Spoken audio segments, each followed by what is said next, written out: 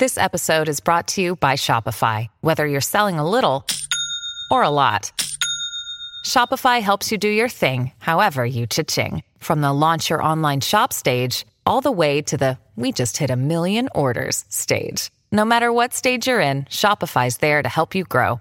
Sign up for a $1 per month trial period at shopify.com/special offer, all lowercase. That's shopify.com/special offer. We're back in Alabama. You've got the Money Pit. How can we help you today? We have a tree root that has grown into the foundation of our home. Did not realize it until we took the floor up, and we've got the tree down, and the stump actually ground down. So obviously the roots are still underneath the house.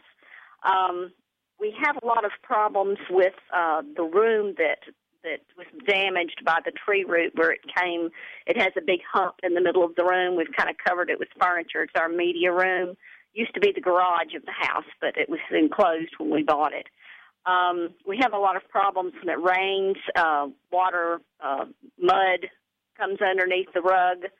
And I was wondering if there is a way that we could somehow patch the floor, if we need to get someone to jackhammer up the cement floor that's in here, because, again, it was the garage at one point, so it's poured cement.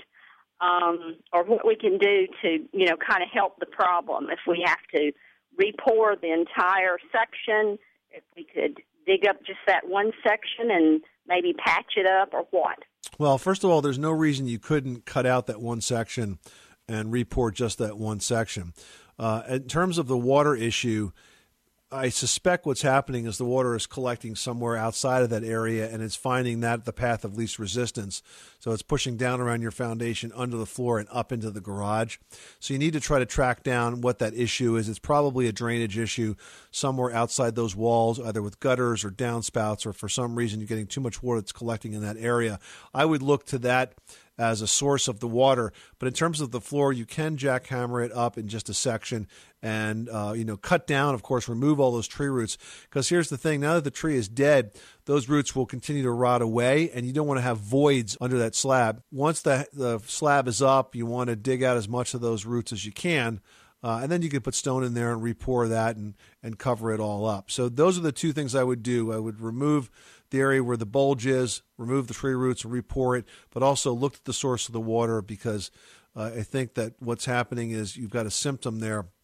The tree root is not causing the water to come in. It's just following the path of least resistance and working its way in at that spot. Okay, thank you. You're welcome. Thanks so much for calling us at 888-MONEY-PIT. At Grand Canyon University, we believe in equal opportunity, and the American dream starts with purpose. Whether your pursuit involves a bachelor's, master's, or doctoral degree, GCU's learning environments are designed for supportive networking and collaboration. With over 330 academic programs, GCU provides a path to help you fulfill your dreams. The pursuit to serve others is yours. Find your purpose at GCU. Private, Christian, affordable. Visit gcu.edu.